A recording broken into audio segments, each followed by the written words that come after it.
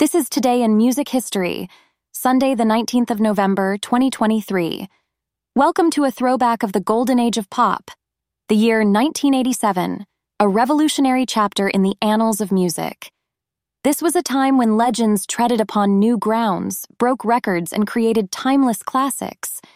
1987 was the year U2 released their magnum opus, The Joshua Tree, influencing a whole new generation of sound with tracks like With or Without You and I Still Haven't Found What I'm Looking For, giving them a permanent spot in the limelight of rock superstars. Meanwhile, Whitney Houston's unprecedented talent took flight in '87 with hits like I Wanna Dance with Somebody from her sophomore album, Whitney, cementing her place in pop history. In the same year, she became the first female artist to have an album debut at #1 on the Billboard 200.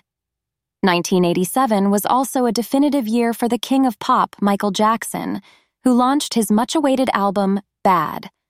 Outsourcing his trademark sounds and intricate dance moves, the album spawned a record 5 #1 singles, setting a precedent in the music industry. The Beastie Boys also took the music world by storm by pushing the boundaries of hip-hop with their debut album, License to Ill, converting music fanatics into hip-hop junkies.